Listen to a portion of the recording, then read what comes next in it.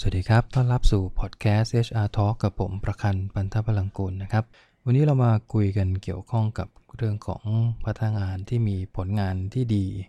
กับพนักงานที่ทำงานเข้ากับวัฒนธรรมองค์กรได้อย่างดีนะครับว่าจริงๆแล้วพนักงานแบบไหนที่องค์กรเราควรจะเก็บรักษาเอาไว้นะครับจริงๆประเด็นนี้น่าจะเป็นอีกประเด็นหนึ่งที่ผู้บริหารหลายคนก็ค่อนข้างจะสงสัยสับสนนะฮะแล้วก็มีคำถามค่อนข้างเยอะทีเดียวว่า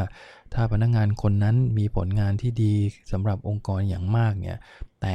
เป็นคนที่ทำงานเข้ากับวัฒนธรรมองค์กรไม่ค่อยได้มักจะแหกกฎเสมอหรือบางครั้งค่านิยมส่วนตัวของเขากับค่านิยมในการทำงานขององค์กรเนี่ยมันไม่ไปด้วยกันเนี่ยนะฮะเราควรจะเก็บพนักงานคนนี้เอาไว้หรือไม่อย่างไรกรณีแบบนี้ก็น่าจะเป็นอีกเคสหนึ่งที่เอามาใช้ประกอบการดูแลพนักงานที่เป็น talent หรือว่า key talent ของเราได้นะครับจริงๆพนักงานที่เป็น talent เนี่ยนอกจากผลงานสุดยอดแล้วเนี่ยนะครับอีกมุมหนึ่งที่จะต้องพิจารณาให้ได้อย่างชัดเจนก็คือเขาจะต้องทำงานให้เข้ากับวัฒนธรรมที่ดีขององค์กรได้ด้วยกรณีนี้แบบนี้ต้องมานิยามกันนิดหนึ่งนะครับว่าคำว่าวัฒนธรรมองค์กรที่ดีมันจะต้องเป็นสิ่งที่องค์กรตั้งใจที่จะปลูกฝังให้เกิดขึ้นเป็นวัฒนธรรมที่ทำให้องค์กรเนี่ยมีความยั่งยืนไปในอนาคตนะครับซึ่งเรียกว่าผู้บริหารระดับสูงพร้อมกับกลุ่มผู้ก่อตั้งนะฮะได้วางรากฐานเอาไว้ละว่านี่คือวัฒนธรรมขององค์กรของเราเช่นบางองค์กรก็กำหนดไว้ว่าเราจะต้องสร้างบริการที่ดีฉะนั้นว่าตามองค์กรเนี่ยส่วนใหญ่ก็จะแตะไปในมุมของ Service Mind ในมุมของ Relationship ที่สร้างขึ้นนะฮะยิ้มแย้มแจ่มใสบรรยากาศในการทำงานที่มันเอื้อเฟื้อซึ่งกันและกันซึ่งมันน่าจะส่งผลต่อการเอื้อเฟื้อและการดูแลลูกค้าภายนอกของเราด้วยหรือในกรณีบางองค์กรที่กำหนดว่าวัฒนธรรมองค์กรของเราก็คือเรื่องของความคิดสร้างสรรค์ใหม่ๆดังนั้นวิธีการทำงานของพนักงานก็ต้องมีการคิดสร้างสรรค์นะฮะการนำเสนออะไรต่างๆที่มันอาจจะดูออกนอกกรอบแล้วก็ส่งเสริมสิ่งเหล่านี้ให้มันเดินไปด้วยกันกับการทำงานอันนี้เป็นต้นซึ่งองค์กรส่วนใหญ่ก็มักจะต้องมีการกำหนดวัฒนธรรมองค์กรนะครับหรือว่าค่านิยมองค์กรเหล่านี้เอาไว้อย่างชัดเจนอยู่แล้วดังนั้นพนักงานคนไหนที่สามารถที่จะทำงานเข้ากับสิ่งเหล่านี้ได้พร้อมกับสร้างผลงานที่ดีให้กับองค์กรได้เนี่ยนะฮะ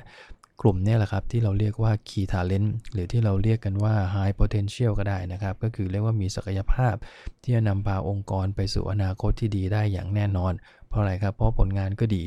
นะแล้วก็ทำงานเข้ากันได้กับวัฒนธรรมองค์กรของเราที่ดีด้วยนะครับกลุ่มนี้ไม่น่าจะมีปัญหาอะไรถูกไหมฮะกลุ่มถัดมาก็คือพนักงานที่ทำงานเข้ากับวัฒนธรรมองค์กรได้อย่างดีแต่ผลงานยังไม่ดีกลุ่มนี้จะทำยังไงดีท่านผู้ฟังคิดยังไงครับพนักงานกลุ่มนี้เนื่องจากทำงานเข้ากับวัฒนธรรมหรือค่านิยมองค์กรได้อย่างดีเนี่ยผมว่ากลุ่มนี้เป็นกลุ่มสำคัญนะฮะบางองค์กรมองแค่เพียงผลลัพธ์ที่พนักงานสร้างขึ้นมาซึ่งจริงๆแล้วมันคงต้องมองอีกมุมคือทำงานเข้ากับ core value ขององค์กรได้หรือไม่ผมมองว่าพนักงานกลุ่มนี้เป็นกลุ่มที่เราควรจะพัฒนาต่อคือเรื่องของรากฐานในการทำงานเข้ากับ culture องค์กรเนี่ยมันดีอยู่แล้วดังนั้นเราต้องไปโค้ชไป develop ในมุมของความรู้ทักษะหรือว่าพฤติกรรมบางอย่างที่สอดคล้องกับการทำงานซึ่งตรงนี้ผมว่ามันพัฒนาได้ไม่ยากถูกไหมฮะการพัฒนาคนให้ทำงานเข้ากับวัฒนธรรมองค์กรอันนี้ยากกว่าอีกดังนั้นถ้าคนนั้นผลงานยังไม่ค่อยดีส่วนใหญ่เท่าที่ประสบการณ์เจอมาก็มักจะเกิดจากความรู้ของพนักงานยังไม่เพียงพอนะฮะทักษะบางอย่างที่ยังขาดอยู่ดังนั้นสิ่งเหล่านี้สามารถพัฒนาได้นะครับสามารถพัฒนาต่อเนื่องได้มันก็เลยทำให้คนกลุ่มนี้เราควรจะโฟกัสไปในเรื่องของการพัฒนาเขามากขึ้นมากกว่าแต่ยังไม่ควรที่จะเอาเขาออกไปนะครับกลุ่มที่3ก็คือกลุ่มที่ตรงกันข้ามกับกลุ่มที่2นะครับก็คือผลงานดีมากแต่ไม่สามารถทำงานเข้ากับวัฒนธรรมองค์กรได้เลยเป็นลักษณะที่เรียกว่าสร้างความขัดแย้งสร้างความตึงเครียดบางอย่างให้กับวิธีการทำงานในองค์กรซึ่งคนกลุ่มนี้แม้ว่าผลงานจะดีแค่ไหนผมกลับมองว่าเป็นกลุ่มที่อาจจะทำให้เกิดการหยุดการเติบโตขององค์กรได้เกิดความชะงักงันบางอย่างในการไปสู่อนาคตที่ดีขององค์กรได้เพราะอะไรเพราะว่าจริงๆแล้วพื้นฐานสำคัญขององค์กรที่จะยั่งยืนยาวนานได้เนี่ยนะครับความสำเร็จอย่างยั่งยืนเนี่ยมันมาจากพื้นฐานก็คือเรื่องของวัฒนธรรม เรื่องของภาพลักษณ์ต่างๆที่ส่งต่อออกไปให้กับบุคคลภายนอกองค์กรเห็นภาพดังนั้นคนกลุ่มนี้มันไม่ได้ส่งเสริมจุดนั้นถูกไหมฮะแม้ว่าผลงานเขาจะดีแค่ไหนสุดท้ายแล้วเราอาจจะมองว่านี่คือคนที่ไม่เหมาะไม่ได้ว่าเขาไม่เก่งนะฮะเขาไม่เหมาะกับองค์กรเรามากกว่าหลายๆครั้งที่อ่านหนังสือในเชิงของ leadership ในมุมของการเก็บรักษาคนเก่งเนี่ยเราจะเห็นว่าผู้นำองค์กรส่วนใหญ่นะครับเอาตั้งแต่ในอดีตเลยก็ได้นะฮะเช่นแจ็คเวลเนี่ยนะครับที่เขาเป็น CEO ของ GE ในยุคสมัยที่รุ่งเรืองมากๆเนี่ยเขาก็ใช้แนวคิดอันนี้นะครับว่าใครที่อยู่ใน 10% ท้ายของเขาเนี่ยนะฮะถ้าจำได้นะครับแจ็คเวลเขาจะมีคล้ายๆ force ranking เลยว่าใครที่ไม่เหมาะกับองค์กรเขาจำเป็นที่จะต้องมีการปรับเปลี่ยนย้ายงานเนี่ยนะฮะก็คือกลุ่มคนที่ไม่สามารถทำงานเข้ากับวัฒนธรรมองค์กรได้แม้ว่าเขาจะเป็นคนเก่งมากๆก็ตาม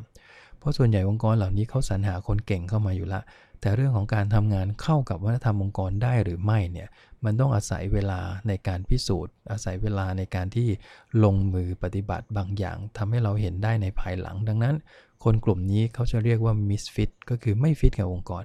ไม่เหมาะดังนั้นเราก็จะส่งเสริมให้คนกลุ่มนี้ไปหางานใหม่จากที่อื่นนะครับเราก็ส่งเสริมคนที่ทำงานเข้ากับวัฒนธรรมองค์กรเนี่ยให้เขาเติบใหญ่อย่างต่อเนื่องโดยเพิ่มในมุมของความรู้ทักษะบางอย่างในการทำงานให้เขาหรือแม้กระทั่งในยุคปัจจุบันที่เราอ่านหนังสือเจอกันผมเชื่อว่าหลายท่านอ่านเจอแน่ๆคือเรื่องของ Netflix ที่เขาเน้นเรื่องของ culture เรื่องของวัฒนธรรมองค์กรอันนี้ก็เช่นกันนะครับผลงานสุดยอดแค่ไหนแต่ถ้าทำงานไม่เข้ากับวัฒนธรรมองค์กรที่เขา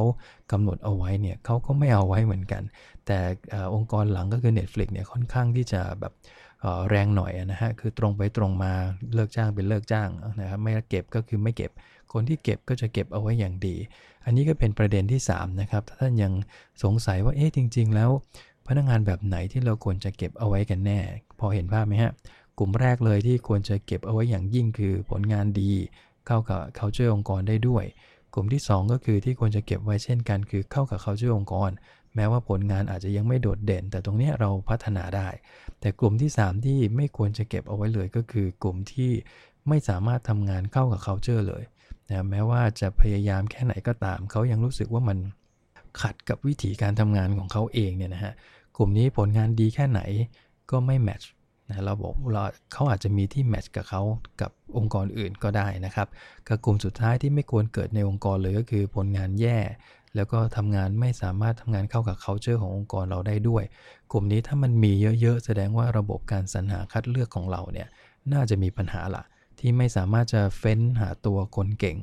ได้นะครับเพราะส่วนใหญ่ระบบการสรรหาคัดเลือกที่ดีเรามักจะได้พนักงานที่มีฝีมือเข้ามาแต่เรายังไม่รู้นะครับว่าเขามี culture ในการทำงานของเขากับองค์กรที่มันเข้ากันได้หรือไม่ก็ต้องอาศัยช่วงเวลาทดลองงานอาศัยการทำงานสัก1 ปี